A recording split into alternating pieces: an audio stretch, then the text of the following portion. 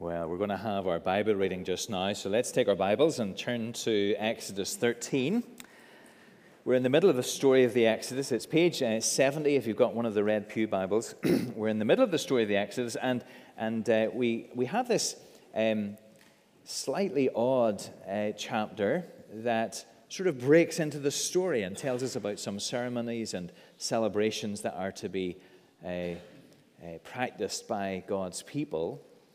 And we're going to try and understand what that's going to say to us. So Exodus chapter 13, and we'll read from verse 1, knowing that this is God's word. The Lord said to Moses, "Consecrate to me every firstborn male, the first offspring of every womb among the Israelites belongs to me, whether man or animal." Then Moses said to the people, "Commemorate this day, the day that you came out of Egypt, out of the land of slavery, because the Lord brought you out of it with a mighty hand. Eat nothing containing yeast. Today, in the month of Abib, you are leaving, when the Lord brings you into the land of the Canaanites, Hittites, Amorites, and Hivites, and Jebusites, the land he swore to your forefathers to give you, a land flowing with milk and honey. You are to observe this ceremony in this month. For 7 days, eat bread made without yeast, and on the seventh day, hold a festival to the Lord. Eat unleavened bread during those 7 days. Nothing with yeast in it is to be seen among you, nor shall any yeast be seen anywhere within your borders. On that day, tell your son, I do this because of what the Lord did for me when I came out of Egypt. This observance will be for you like a sign on your hand and a reminder on your forehead that the law of the Lord is to be on your lips. For the Lord brought you out of Egypt with his mighty hand. You must keep this ordinance at the appointed time, year after year. After the Lord brings you into the land of the Canaanites and gives it to you, as he promised on oath to you and your forefathers, you are to give over to the Lord the first offspring of every womb. All the firstborn males of your livestock belong to the Lord. Redeem with a lamb every firstborn donkey. But if you do not redeem it, break its neck. Redeem every firstborn among your sons. In days to come, when your sons ask you, what does this mean? Say to him, with a mighty hand the Lord brought us out of Egypt, out of the land of slavery. When Pharaoh stubbornly refused to let us go, the Lord killed every firstborn in Egypt, both man and animal. This is why I sacrifice to the Lord the first male offspring of every womb, and redeem each of my firstborn sons. And it will be like a sign on your hand and a symbol on your forehead that the Lord brought us out of Egypt with his mighty hand." When Pharaoh let the people go, God did not lead them on the road through the Philistine country, though that was shorter. For God said if they face war, they might change their minds and return to Egypt. So God led the people around by the desert towards the Red Sea. The Israelites went up out of Egypt armed for battle.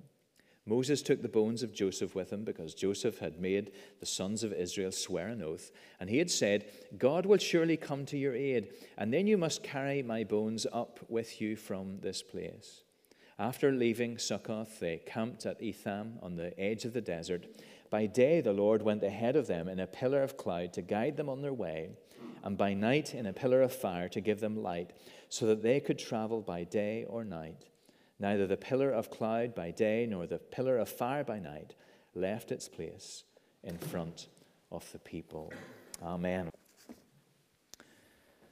Thank you so much. So helpful to be reminded that as we open the Word of God, we are expecting to see the Lord Jesus. So let's turn our Bibles to Exodus 13 and that passage that we read a moment or two ago. One of the things that I've been able to do over the last few weeks has been a huge privilege, is to look at the writings and the life of Francis Schaeffer. Francis Schaeffer was an American Presbyterian who came over to Europe after the Second World War, and eventually he founded a community in the valleys of the Swiss Alps. You'll see a picture here of the view from the chalet. Really interesting story. I have so many stories. Really interesting story about that story. They were being threatened with expulsion from Switzerland. They were in another little village, and they were threatened with expulsion, and they had to secure a property within a very short time period. And they managed to gather up some money for the deposit, and they bought this place without actually being able to see this view, because they bought it whenever it was in fog. And they moved into it in the darkness, and the next morning they woke up and they opened the blinds, as it were, and looked out, and that was the view, which is not bad for a sight-unseen house. And a really beautiful place. And over the years then, a number of people journeyed through Europe and ended up there. It became a sort of a retreat center, a community there. Lots of young people became Christians through its ministry, and others who were Christians were helped, and I was able to spend some time there. They've got a study center, a library, and so on. And I imagine there'll be a few illustrations from Schaeffer's life over the next few weeks. But one of the things that happened to Schaeffer was that in the 1950s, he'd been a pastor and a missionary for over 10 years, and he had what he called his spiritual crisis. He really struggled with the question, is Christianity real? Not because of the intellectual questions, but because he didn't see or feel the reality in his own life, or indeed see it in the lives of those around him sometimes. Christianity didn't seem to make a lot of difference to his day-to-day life. And so for a period of months, he really sort of worked through this question, is Christianity real? Is there reality in my Christian life? And he walked the hills and he paced the hayloft in his chalet, and he emerged from that time being absolutely convinced of the truth of the Word of God, truth of Christianity, and also then with a determination to live his life in, as he called it, reality, the moment-by-moment reality of God's existence. And some of his thinking made it into a book called True Spirituality. And he recognizes that it's possible for us as Christians to live in this world amongst a world where people really just think as if everything happens due to natural causes, and that sort of thinking seeps into us, as he said, like a fog through an open window would seep into a room. And yet we know from the Scriptures that God is everywhere present, that he's always at work. And so he talked about the need to live this moment-by-moment awareness of the reality of God and in dependence upon him.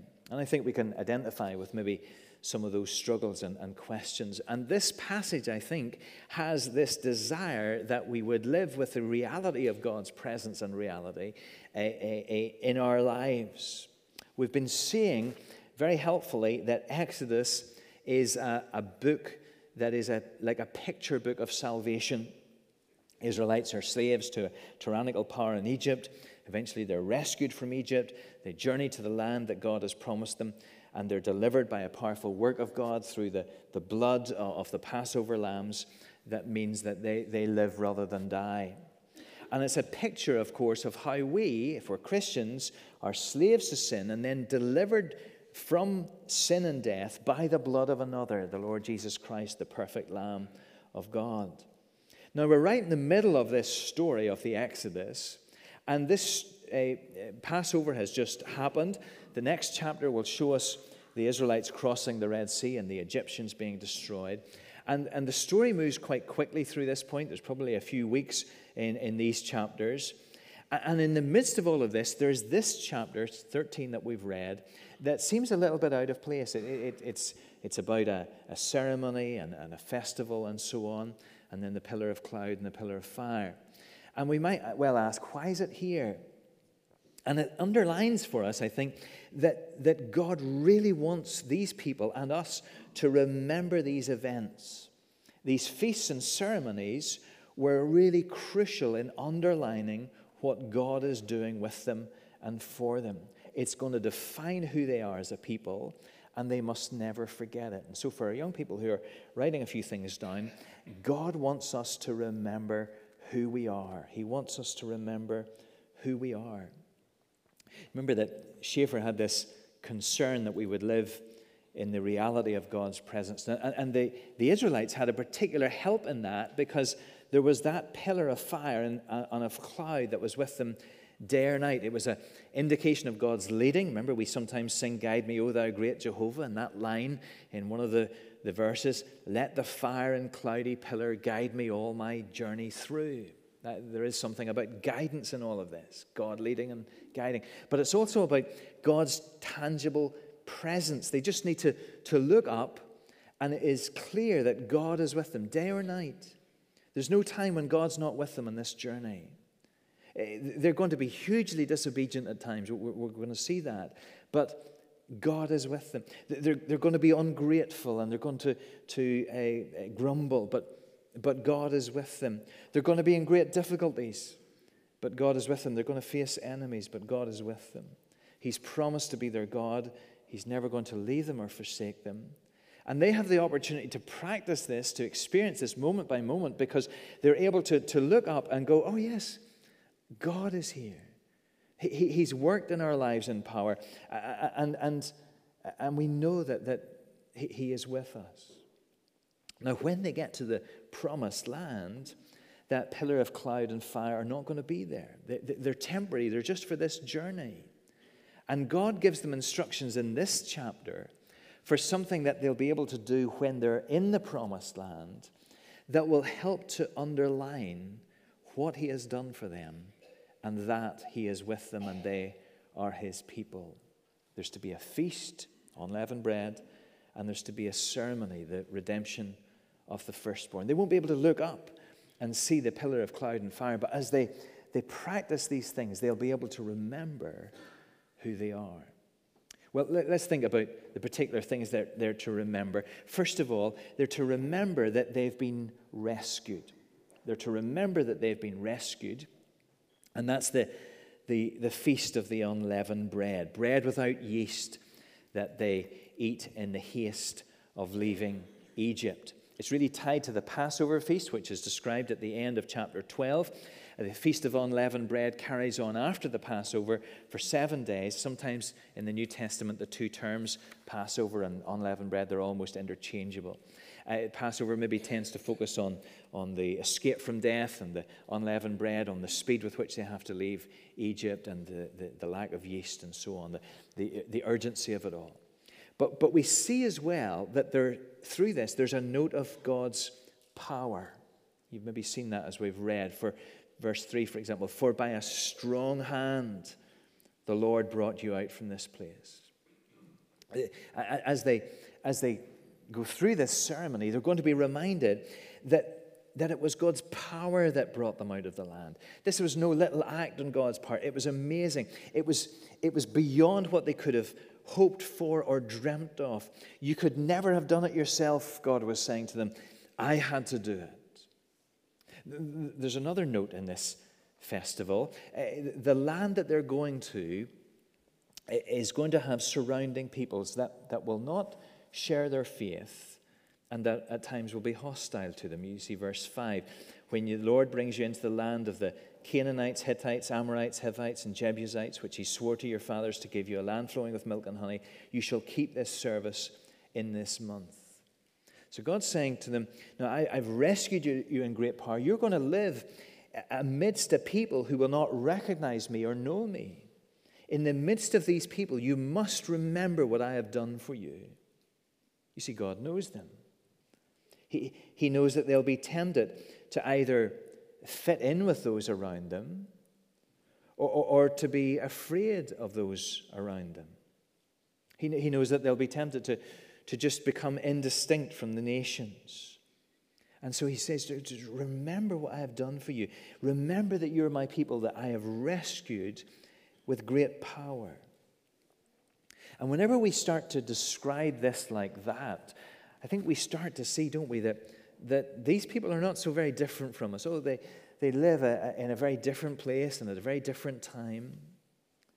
But their situation and our situation is not so terribly different. Maybe some of us this week, for example, have been in workplaces or in social circles or in families, or at least we have, as we've watched social media or the news or whatever, we've realized that we're in the midst of a people who really do not believe what we believe, and whose understanding of what life is for and what is right and who God is and if God is there is entirely different from ours. We've been surrounded by their understanding of things, and it's sort of crept into our lives maybe like fog through an open window in ways that we've never quite begun to appreciate. And we've got to remember that we're people who believe a different story. In fact, we're people who are part of a different story because God has rescued us. He has worked in power to make us his own.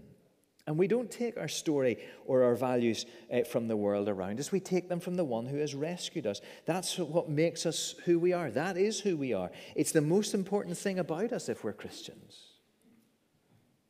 And if we're tempted to fear, as sometimes we are, aren't we? If we're tempted to fear, then we've got to remember that God has worked in great power. What did it take for him to rescue us? An amazing work. And if he's done that, then we ought not to fear. He is with us just as surely as if we could look up and see a pillar of cloud or a pillar of fire. Do you see here too the importance of explaining this all to the next generation? Because here in verse 8, there's a father answering the question of the son. They're doing all the preparations for this festival. And it's the same then with the redemption of the firstborn. The verse 8, because our children are growing up sometimes with the windows wide open to the fog of this world, aren't they? And we need to say to them now, don't forget, this is who you are. This is what God has done for us. In fact, actually, it's personal. Do you see that in verse 8? This is, as the father talks to the son, he doesn't say, son, this is what the Lord has done for us. He says, this is what the Lord has done for me. Do you see that? I wonder, as I thought about this, I wonder if we're parents, do our children know what the Lord has done for me? Do our children know our stories? Have you told them how God has worked in your life? Maybe that's something you could do over lunch today. Young people, you could ask your mum and dad, well, do what the minister said, Dad. Tell us how God has worked in your life. That'll shorten the gap between desserts and so on. But they should know our stories. So remember, you see, that you've been rescued. There's a parallel with the Passover and the Lord's Supper, of course, in all of this, where we specifically focus on how God has rescued us. But we do it every time we come together and worship, don't we? Maybe you walk into church cold, not just cold because of the weather, but cold because of your spirit. You've been ground down by what has happened through the week, the pressures of this world that does not know the Lord has sort of just suppressed the reality of God's presence. And then you come together here and you see your brothers and sisters and you begin to sing and to pray and we hear and we fellowship. And we say, God willing, we say, oh yes, Lord, this is who I am. This is what you've done for me. Thank you. And we go back for another week. Remember that God has rescued you. And then the second thing, and maybe a little bit more briefly, remember that you belong. Remember that you belong. There's a ceremony described here. It's odd in some ways to us. It's the redemption of the firstborn. Now, I know that you've seen that all through this story, the idea of the firstborn is very important. Israel is described as God's firstborn son. There's the death of the firstborn in the 10th plague. And now God says, every firstborn belongs to me, animal and people. And the firstborn represents what is to come. It's not just that one person is special. It's that they represent the whole of what's to come. So the firstborn of the harvest, for example, represents the whole harvest. The whole harvest belongs to God. The firstborn of the whole family belongs to God. And so what happens is that if a firstborn is the firstborn animal, if it's a clean animal, remember the Israelites divided animals into clean and unclean. If it's a clean animal, then it's sacrificed. But if it's an unclean animal like a donkey, then either it's killed or it could be redeemed by the blood of a lamb. Something else sacrificed in its place. We use that word redeemed a lot in Christian circles, don't we? We need to remind ourselves what it means. It means to buy back at a price. Remember in the days of the pawn shops, maybe there'll be coming again, who knows? You pawned a watch or a piece of jewelry, and then when the pay came in at the end of the month or whatever it was, you went and you bought it back and you hoped that somebody else hadn't got it. And amazingly, straight after talking about unclean donkeys, the passage speaks about firstborn sons, because we too need to be redeemed. Something must be offered in our place. We belong to God, but rather than be offered ourselves, something else is offered in our place, saying that we are sinners too, that blood has to be shed for. So you see what this ceremony is saying? God is saying, you belong to me. You're mine, but rather than die, you may live as blood is shed for you. So Philip Ryken writes on this, and he imagines a young boy coming to understand all of this about himself and saying to his father, so Dad, now put me over this again. So when I was little, you dedicated me to God. And in order to do that, you had to pay a price, just like you would for a donkey. And the son, Ryken says, would learn from that he has a purpose in this life, that someone paid the price for him, and that now he belongs to God. You can perhaps see the parallel. We've already seen a parallel here in this passage to the Lord's Supper. We see a parallel here in baptism, don't we? What happens as a parent, as parents come and they dedicate their children to the Lord and trust Him to work in their lives. And really these two sacraments are prefigured in this passage as it shows us what the foundations of being Christian are. So you see what all of this is doing? It's saying you belong to God. You've been bought with a price and you belong to Him. Here you are. You're going to live in this land. You're going to be surrounded by people who don't know this story, who don't believe in this story. But you're going to do this and remember that you belong to the Lord. It's picked up in the New Testament, isn't it? 1 Peter, you were ransomed from the futile ways inherited for your forefathers, not with perishable things such as silver or gold, but with the precious blood of Christ, like that of a lamb without blemish or spot. Paul writes to the Corinthians, 1 Corinthians 6, you're not your own, you were bought with a price, therefore honor God with your bodies. You see, who are we? Who do we need to remember that we are? We're a people who have been redeemed, a people who've been bought. We belong to the Lord. And the way the New Testament then takes that is to say, well, now if that's the case, you live for Him. Because you're not your own. You honor Him. You turn away from what would displease you. And you give yourself to Him more and more.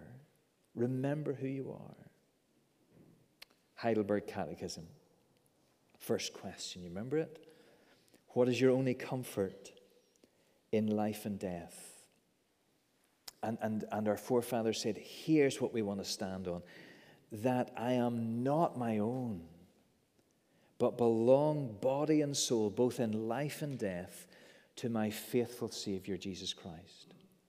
He has fully paid for all my sins with His precious blood and has set me free from the power of the devil. He also preserves me in such a way that without the will of my heavenly Father, not a hair can fall from my head. Indeed, all things must work together for my salvation.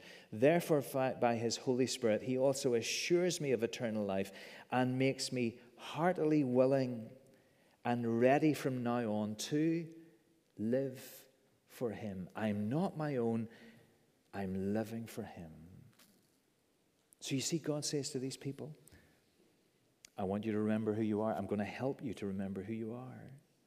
I've saved you in power, and you belong to me. A couple of questions just as we finish. Has this happened to you? Maybe we're here today and we're thinking, yeah, I sort of know this, but I know it from a distance as if I'm looking in on it from outside. What a tragedy it would be to miss the blessing of belonging to the living God who loves you so much that He will give His own Son to make you His own. Don't stay from Him. And then the other question, it's a Schaeffer question, I guess. Are we living in the reality of these things?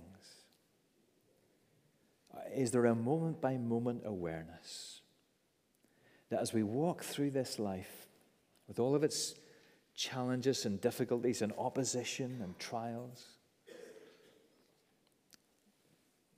that we are his because he has saved us. And he'll never let us go. We belong. Let's pray together.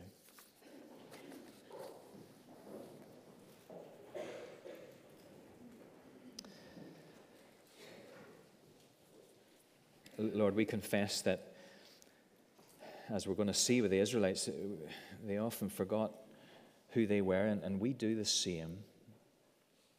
We know that the fog of this world just creeps into our hearts and our lives and our minds, and we forget who we are. Help us, Lord, to know that if we're Christians, you have saved us with a mighty work. And help us to know, Lord, that we forever belong to you. We pray in Jesus' name. Amen.